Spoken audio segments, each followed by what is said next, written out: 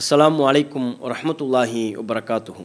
அன்புக்குரிய சகோதர சகோதரிகளே, 2002ஆம் ஆண்டு பிப்ரவரி 27ஆம் நாள் இந்திய வரலாற்றில் யாரும் இந்த நாளை அவ்வளவு எளிதாக மறந்திருக்க மாட்டாங்க. குஜராத்தில் நடைபெற்ற மிகப்பெரிய முஸ்லிம்களுக்கு எதிரான இனப்படுகொலைக்கு அடித்தளமிட்ட கோத்ரா ரயிலரிப்பு சம்பவம் சங் பரிவார கும்பல்களால் அரங்கேற்றப்பட்ட நாள் தான் இந்த 2002 பிப்ரவரி 27ஆம் நாள். கோத்ரா ரயிலரிப்பு சம்பவத்தில் முஸ்லிம்களுக்கு எந்த விதமான பங்கும் இல்லை என்ற போதிலும் கூட சங் பரிவார கும்பல் திட்டமிட்டு குஜராத் முழுக்க நரவேட்டை ஆட வேண்டும், முஸ்லிம்களை கருவறுக்க வேண்டும், அதற்கு ஒரு நியாயம் கற்பிக்க வேண்டும் என்பதற்காக வேண்டி முஸ்லிம்கள் மேலே கோத்ரா ரயிலரிப்பு சம்பவத்தை பழி போட்டாங்க.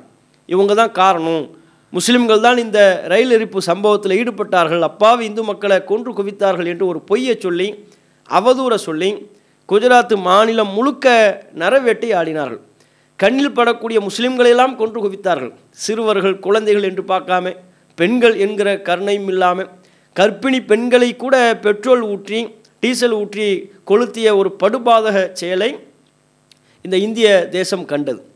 இவ்வளோ பெரிய இந்தியாவில் நடைபெற்ற ஒரு மிகப்பெரிய இன அழிப்பு சம்பவமாக குஜராத்தில் நடைபெற்ற இனப்படுகொலை வரலாற்றில் பதிவு செய்யப்பட்டிருக்கிறது. இந்த சம்பவம் நடைபெற்ற பொழுது அந்த மாநிலத்தின் முதல்வராக மோடி அவர்கள் இருந்தாங்க. இதில் இந்த குஜராத்தில் நடைபெற்ற இனப்படுகொலையில் அப்போது ஆட்சியில் இருந்த பாஜக அவர்களுக்கு என்ன பங்கு, அப்போது முதல்வராக இருந்த மோடி அவர்களுக்கு என்ன பங்கு என்பதையெல்லாம் பல்வேறு புலனாய்வு நிறுவனங்கள் தகுந்த ஆதாரங்களோடு அம்பலப்படுத்தியது. பல்வேறு தரவுகளை அவங்க ஆதாரங்களாக வெளியிட்டு இன்னென்ன நபர்களுக்கெல்லாம் இந்த இனப்படுகொலையில் பங்கு இருக்கிறது, இவர்கள்தான் இந்த கலவரத்திற்கு காரணம், முஸ்லிம்கள் கொத்து கொத்தாக கொல்லப்படுவதற்கு இவர்கள்தான் காரணம் என்பதாக பல புலனாய்வு நிறுவனங்கள் ஆதாரங்களை அம்பலப்படுத்தினாங்க. அதில் டெஹல்கா என்கிற புலனாய்வு நிறுவனமும் மிக முக்கியமான ஒன்று. எந்த அளவுக்குன்னு சொன்னால், அப்போது பிரதமராக இருந்த வாஜ்பாய் அவர்கள் சொன்னார்கள், இனிமேல் நான் வெளிநாட்டு தலைவர்களை எந்த முகத்தை கொண்டு சந்திப்பேன் அப்படின்னு தன்னுடைய கருத்தை வெளிப்படுத்திய நிகழ்வை அன்றைய பத்திரிகைகளெல்லாம் நம்ம பார்க்க இயலும். அதுபோல் அப்போது மாநிலத்தின் முதல்வராக இருந்த மோடி அவர்களை கண்டிக்கக்கூடிய விதமாக, நீங்கள் ராஜ தர்மத்தை கடைபிடிக்கவில்லை, தர்மத்தை நீங்கள் பேணுங்கள் என்று மோடி அவர்களை கண்டித்த நிகழ்வும் அப்போது எல்லா மக்களும் அறிந்த ஒன்று. மோடி அவர்களுக்கு இந்த கலவரத்தில் எந்த அளவுக்கு பங்கு இருக்கிறது என்பது இந்திய மக்கள் அனைவராலும் அறியப்பட்ட ஒன்றாகும். இந்திய மக்களை தாண்டி உலக அரங்கில் அறியப்பட்ட ஒன்றாக இருந்த காரணத்தினால தான் அமெரிக்காவில் மோடி அவர்களுடைய வருகைக்கு தடை விதிக்கப்பட்டது. எப்போ வரையிலும் அமெரிக்காவுக்கு அவர் ஒரு மாநிலத்தின் முதல்வராக இருந்து கூட அமெரிக்காவுக்கு போக இயலலை. அமெரிக்கா அதுக்கு உண்டான விசாவை அவங்களுக்கு கொடுக்கல, மோடி அவர்களுக்கு தரவில்லை, அனுமதி மறுத்து விட்டது. 2014 மோடி அவர்கள் பிரதமராக ஆகும் வரை அமெரிக்காவில் அவரால் கால் எடுத்து வைக்க முடியலை. அந்த அளவிற்கு அதுக்கு காரணமே குஜராத்தில் ஏற்பட்ட இனப்படுகொலைக்கு நீங்கள் தான் காரணம் என்பதாக அமெரிக்காவும் குற்றம் சாட்டியது. பிரிட்டன் கூட 2012 வரை மோடி அவர்களுடனான இராஜாங்க ரீதியான தொடர்புகள் எல்லாம் புறக்கணித்து விட்டது. சரியான ஒரு அங்கீகாரத்தை, உரிய கௌரவத்தை மோடி அவர்களுக்கு பிரிட்டன் அரசும் கொடுக்கலை. அப்போ இப்படி இந்த கலவரம் தொடர்பாக பல்வேறு தகவல்கள், பல்வேறு குற்றச்சாட்டுகள், பல்வேறு ஆதாரங்கள் இருந்த போதிலும் கூட, குறிப்பாக நீதிமன்றத்தில் 1000க்கும் மேற்பட்ட புகார்கள் செய்யப்பட்டது.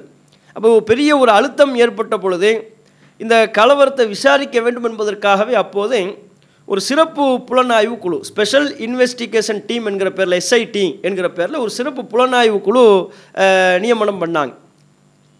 அந்த புலனாய்வு குழு 2012 டிசம்பரில் அறிக்கையை தாக்கல் பண்ணுறாங்க. ஆனால் அவங்க கொடுத்த அறிக்கையை பார்த்தோம்னா, இந்திய மக்கள் அனைவருக்கும் தெரிந்த தகவல்களை கூட சரியான அடிப்படையில் அந்த புலனாய்வு குழு திரட்டவில்லை, அல்லது பல தகவல்களை அலட்சியப்படுத்தி விட்டது என்பதுதான் அந்த புலனாய்வு குழு கொடுத்த அறிக்கையை வைத்து பார்க்கும்போது மக்கள் தெரிந்து கொண்டார்கள்.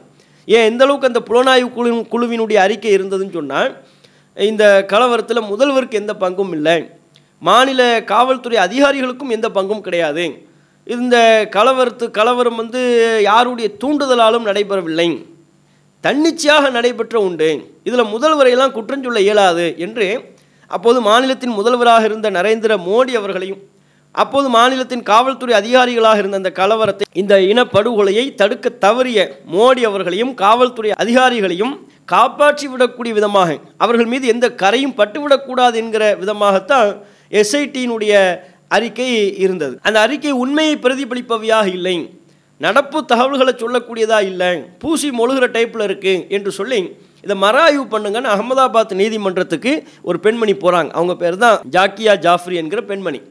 இந்த ஜாக்கியா ஜாஃப்ரிங்கிறவங்க யார்? குஜராத் இனப்படுகொலையின் போது அநியாயமான முறையில் கொடூரமான முறையில் கொல்லப்பட்ட காங்கிரஸ் கட்சியினுடைய எம்பியாக இருந்த இஹ்சான் ஜாஃப்ரி என்பவருடைய மனைவி தான் ஜாக்கியா ஜாஃப்ரி என்கிறவங்க. அவங்க அகமதாபாத்தில் கொடுத்த மனு அகமதாபாத் நீதிமன்றத்தால் தள்ளுபடி செய்யப்பட்டது.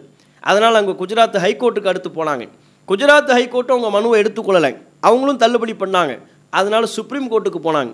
இப்போது நேற்றைய தினம் வெள்ளிக்கிழமை சுப்ரீம் கோர்ட்டும் அவங்களுடைய வாத பிரதிவாதங்களெல்லாம் கேட்டுவிட்டு, இல்லை இந்த மனுவை நாங்கள் தள்ளுபடி செய்கிறோம், குஜராத் இனப்படுகொலையில் மோடி அவர்களை தொடர்புபடுத்த இயலாது, காவல்துறை அதிகாரிகளெல்லாம் தொடர்புபடுத்த இயலாது, அதனால் இந்த மனுவை நாங்கள் தள்ளுபடி செய்கிறோம் என்று சொல்லி நேற்றைய தினம் ஜாக்கியா ஜாஃப்ரி என்கிற பெண்மணியினுடைய மனுவை உச்சநீதிமன்றம் தள்ளுபடி செய்திருக்கிறது.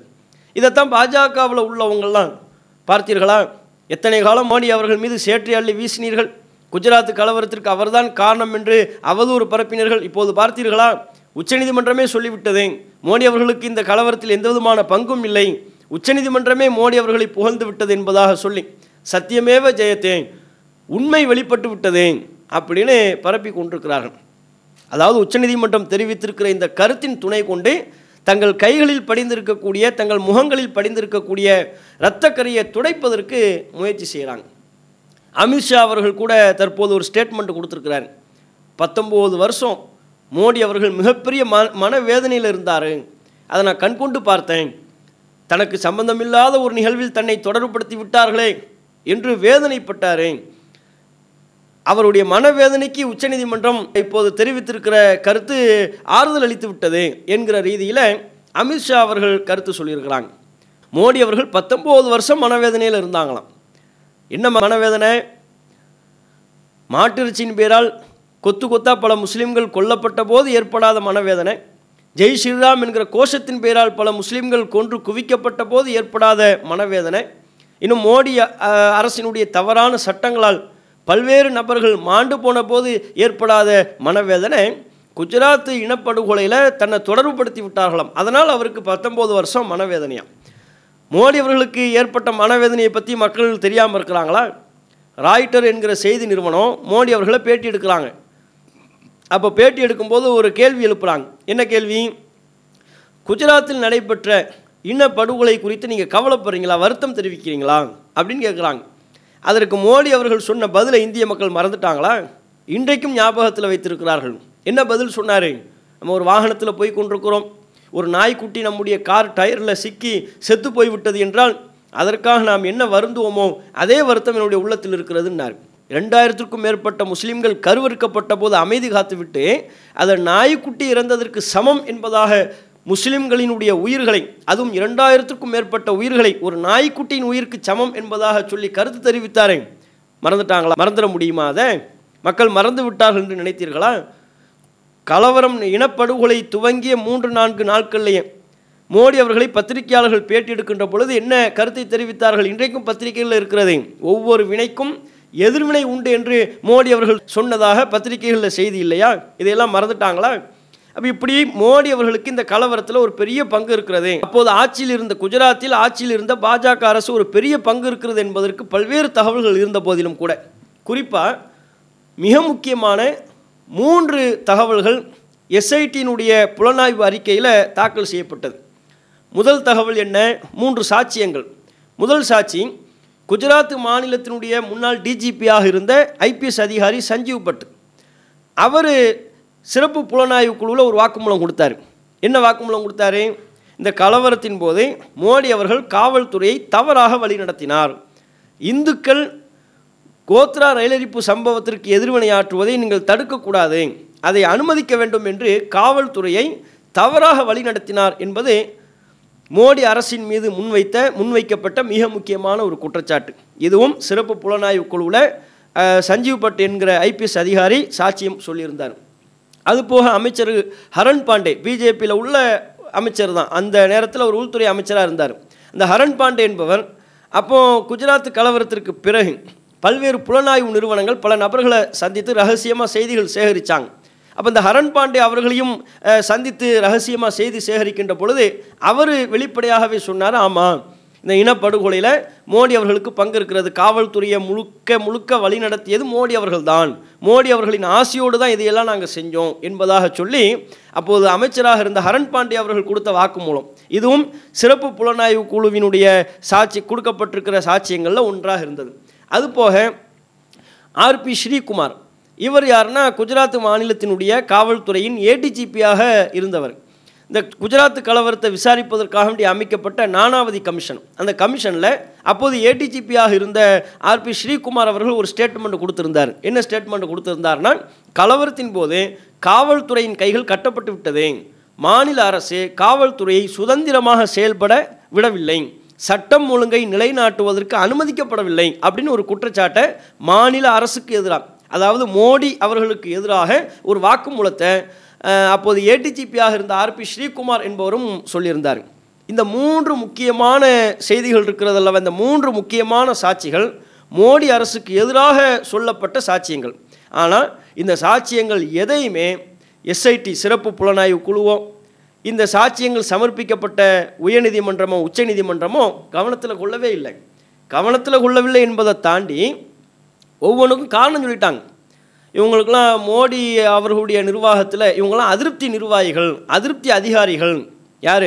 ஐபிஎஸ் அதிகாரியாக இருந்த சஞ்சீவ் பட்டு, ஏடிஜிபியாக இருந்த ஆர்பி ஸ்ரீகுமார், இவங்க எல்லோருமே அதிருப்தி அதிகாரிகள். அதனால் இவங்க சொல்கிறதையெல்லாம் ஏற்றுக்கொள்ள முடியாதுன்னு சொல்லி சிறப்பு புலனாய்வு குழு இவங்க சொன்ன சாட்சியத்தை மறுத்துட்டாங்க. இதை எடுத்துக்கொள்ள இயலாது, இது கவனத்தில் கொள்ள முடியாதுன்ட்டாங்க, புறந்தள்ளி விட்டார்கள். புறந்தள்ளினது மட்டுமல்ல, இந்த சஞ்சீவ் பட்டுக்கு ஒரு காரணம் சொன்னாங்க. அவருடைய சாட்சியத்தை ஏற்றுக்கொள்ள முடியாதுங்கிறதுக்கு என்ன காரணம் சொன்னாங்கன்னா, மோடி அவர்களுடைய நிர்வாகத்தில் இவருக்கு முக்கிய பொறுப்பு கொடுக்கப்படலைங்கிற அதிருப்தியில் சொல்கிறாரு. மோடி அவர்களின் நிர்வாகத்தில் தனக்கு உயர் பொறுப்பு வழங்கப்படவில்லை என்கிற காழ்ப்புணர்வில் சொல்கிறார் அப்படின்ட்டாங்க. இப்போ உச்சநீதிமன்றமும் அதே காரணத்தை தான் சொல்லியிருக்கிறாங்க. சிறப்பு புலனாய்வு குழு சொன்ன காரணத்தை உச்சநீதிமன்றமும் ஏற்றுக்கொண்டிருக்கிறது. தான் அதிகாரியாக இருந்த பொழுது, மோடி அவர்கள் முதல்வராக இருந்த பொழுது தனக்கு முக்கிய பொறுப்பு வழங்கப்படலையா, அதனால் காழ்ப்புணர்வில் சொன்னாராம். என்ன முக்கிய பொறுப்பு வழங்கப்படலை புரியலையே.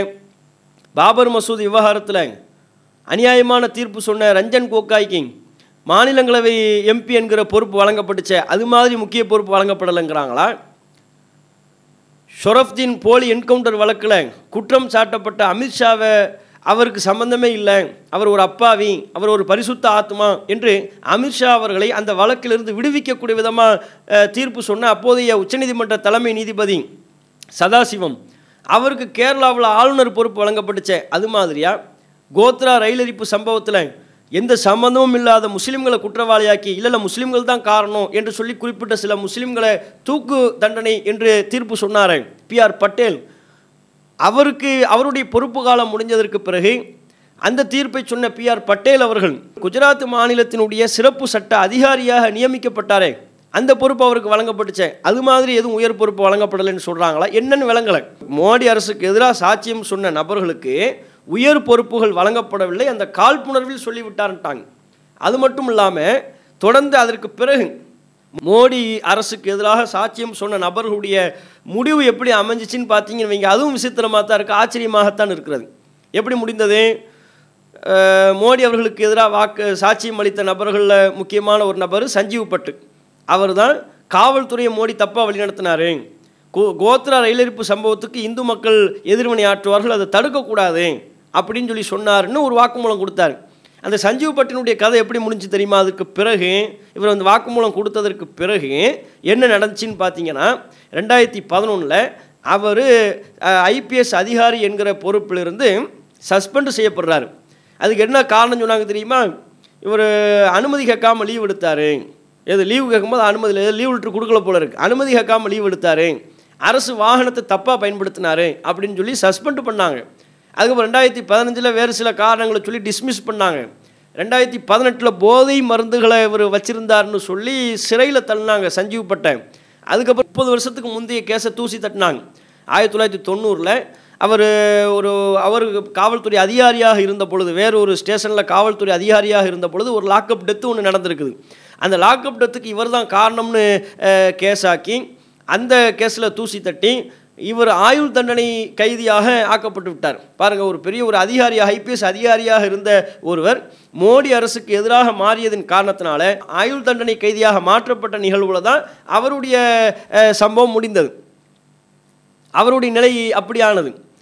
அதுக்கப்புறம் ஹரைன் பாண்டியா என்கிற குஜராத் மாநிலத்தினுடைய முன்னாள் உள்துறை அமைச்சர், அவரும் இந்த எஸ்ஐடியில் மாநில அரசுக்கு எதிராக சாட்சியம் சொன்ன நபரில் ஒரு ஆள்.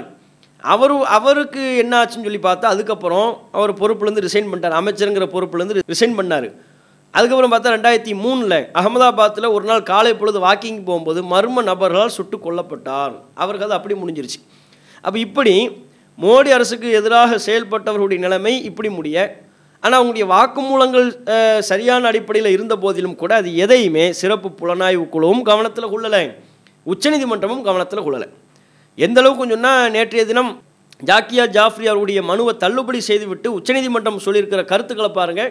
குஜராத் கலவரத்தில் எந்த விதமான சதியும் இல்லை, அது திட்டமிட்டுலாம் நடத்தப்படலை, யாரும் அந்த வன்முறையை தூண்டக்கூடிய விதமாக பேசலை, யாருடைய பேச்சும் கலவரத்துக்கு காரணம் கிடையாது, அதுக்கு எந்த விதமான ஆதாரமும் இல்லை, அது தன்னியல்பாக நடைபெற்ற ஒன்று. அதுக்கு யாரையுமே மோடி அவர்களையோ மாநில அரசையோ காவல்துறை அதிகாரியவோ குற்றம் சாட்டவே இயலாது. அது மட்டும் இல்லாமல் இந்துக்கள் தங்கள் கோபத்தை வெளிப்படுத்த அனுமதிக்கணும்னு மோடி அவர்கள் சொன்னதாக ஒரு குற்றச்சாட்டு, அதுக்கு ஆதாரம் கிடையாது, அது ஒரு பொய்யான கற்பனை. குஜராத் கலவரத்தை மோடி அரசும் காவல்துறையும் தடுக்க தவறிவிட்டது என்கிற குற்றச்சாட்டும் பொய்யான குற்றச்சாட்டு, அதுவும் ஏற்றுக்கொள்ள முடியாது, அதுக்கும் ஆதாரம் கிடையாது. அது மட்டும் இல்லாமல் மோடி அவர்கள், அப்போது மாநிலத்தின் முதல்வராக இருந்த மோடி அவர்கள் கலவரத்தை கட்டுப்படுத்துவதற்குரிய முயற்சியை தான் மேற்கொண்டார், அமைதியை கடைபிடிக்குமாறு மக்களுக்கெல்லாம் வலியுறுத்தினார். அப்படித்தான் எஸ்ஐடி அறிக்கை சொல்கிறது, அதைத்தான் நாங்களும் ஏற்றுக்கொள்கிறோம், அதே நாங்களும் வழிமொழிகிறோம் என்பதாகத்தான் முழுக்க இந்த கலவர நிகழ்விலிருந்து மோடி அவர்களை பரிசுத்தப்படுத்தக்கூடிய, அப்போது ஆட்சியில் இருந்த மோடி அவர்களை பரிசுத்தப்படுத்தக்கூடிய வேலையைத்தான் உச்சநீதிமன்றத்தினுடைய கருத்துக்கள் வெளிப்படுத்தி இருக்கிறது. அப்போ இந்த நிகழ்வை பார்க்கும்போது என்ன நமக்கு தெரியுது அப்படின்னு பார்த்தா, சமீபத்தில் சில தினங்களுக்கு முன்பு 11ஆம் 12ஆம் வகுப்பு மாணவர்களுக்கு அவங்களுடைய பாட புத்தகத்தில் குஜராத் கலவரம் தொடர்பாக அவங்க பாட புத்தகத்தில் இருக்கக்கூடிய தகவல்கள்லாம் நீக்கப்பட்டிருக்கிறது. அப்போ வரலாறு மாற்றி எழுதப்படுகிறது. வரலாறு மாற்றி எழுதப்படுவதற்கு, உண்மைக்கு புறம்பாக வரலாறுகள் திருத்தி எழுதப்படுவதற்கு அரசின் இயந்திரங்களெல்லாம் துணை போகிறது என்பதாகத்தான் நாம் இந்த செய்தியை நிகழ்வை பார்க்க வேண்டி இருக்கிறது. எப்படி பார்த்தாலும் ஒரு திட்டமிட்டு இன அழிப்பு நடைபெற்றிருக்கிறது. 2000க்கும் மேற்பட்ட முஸ்லிம்கள் திட்டமிட்டு கருவிற்கப்பட்டிருக்கிறார்கள். ஆனால் அந்த உயிர்களுக்கான நீதி இன்னமும் கிடைக்கவில்லை. அந்த உயிர்கள், பலியான உயிர்களுக்கு உண்டான நீதியை உயர்நீதிமன்றமோ உச்சநீதிமன்றமோ வழங்கவில்லை என்பதாகத்தான் இந்த நிகழ்வுகளை நாம் பார்க்க வேண்டி இருக்கிறது. அஸ்ஸலாமு அலைக்கும் வரஹ்மத்துல்லாஹி வபரகாத்துஹு. Allah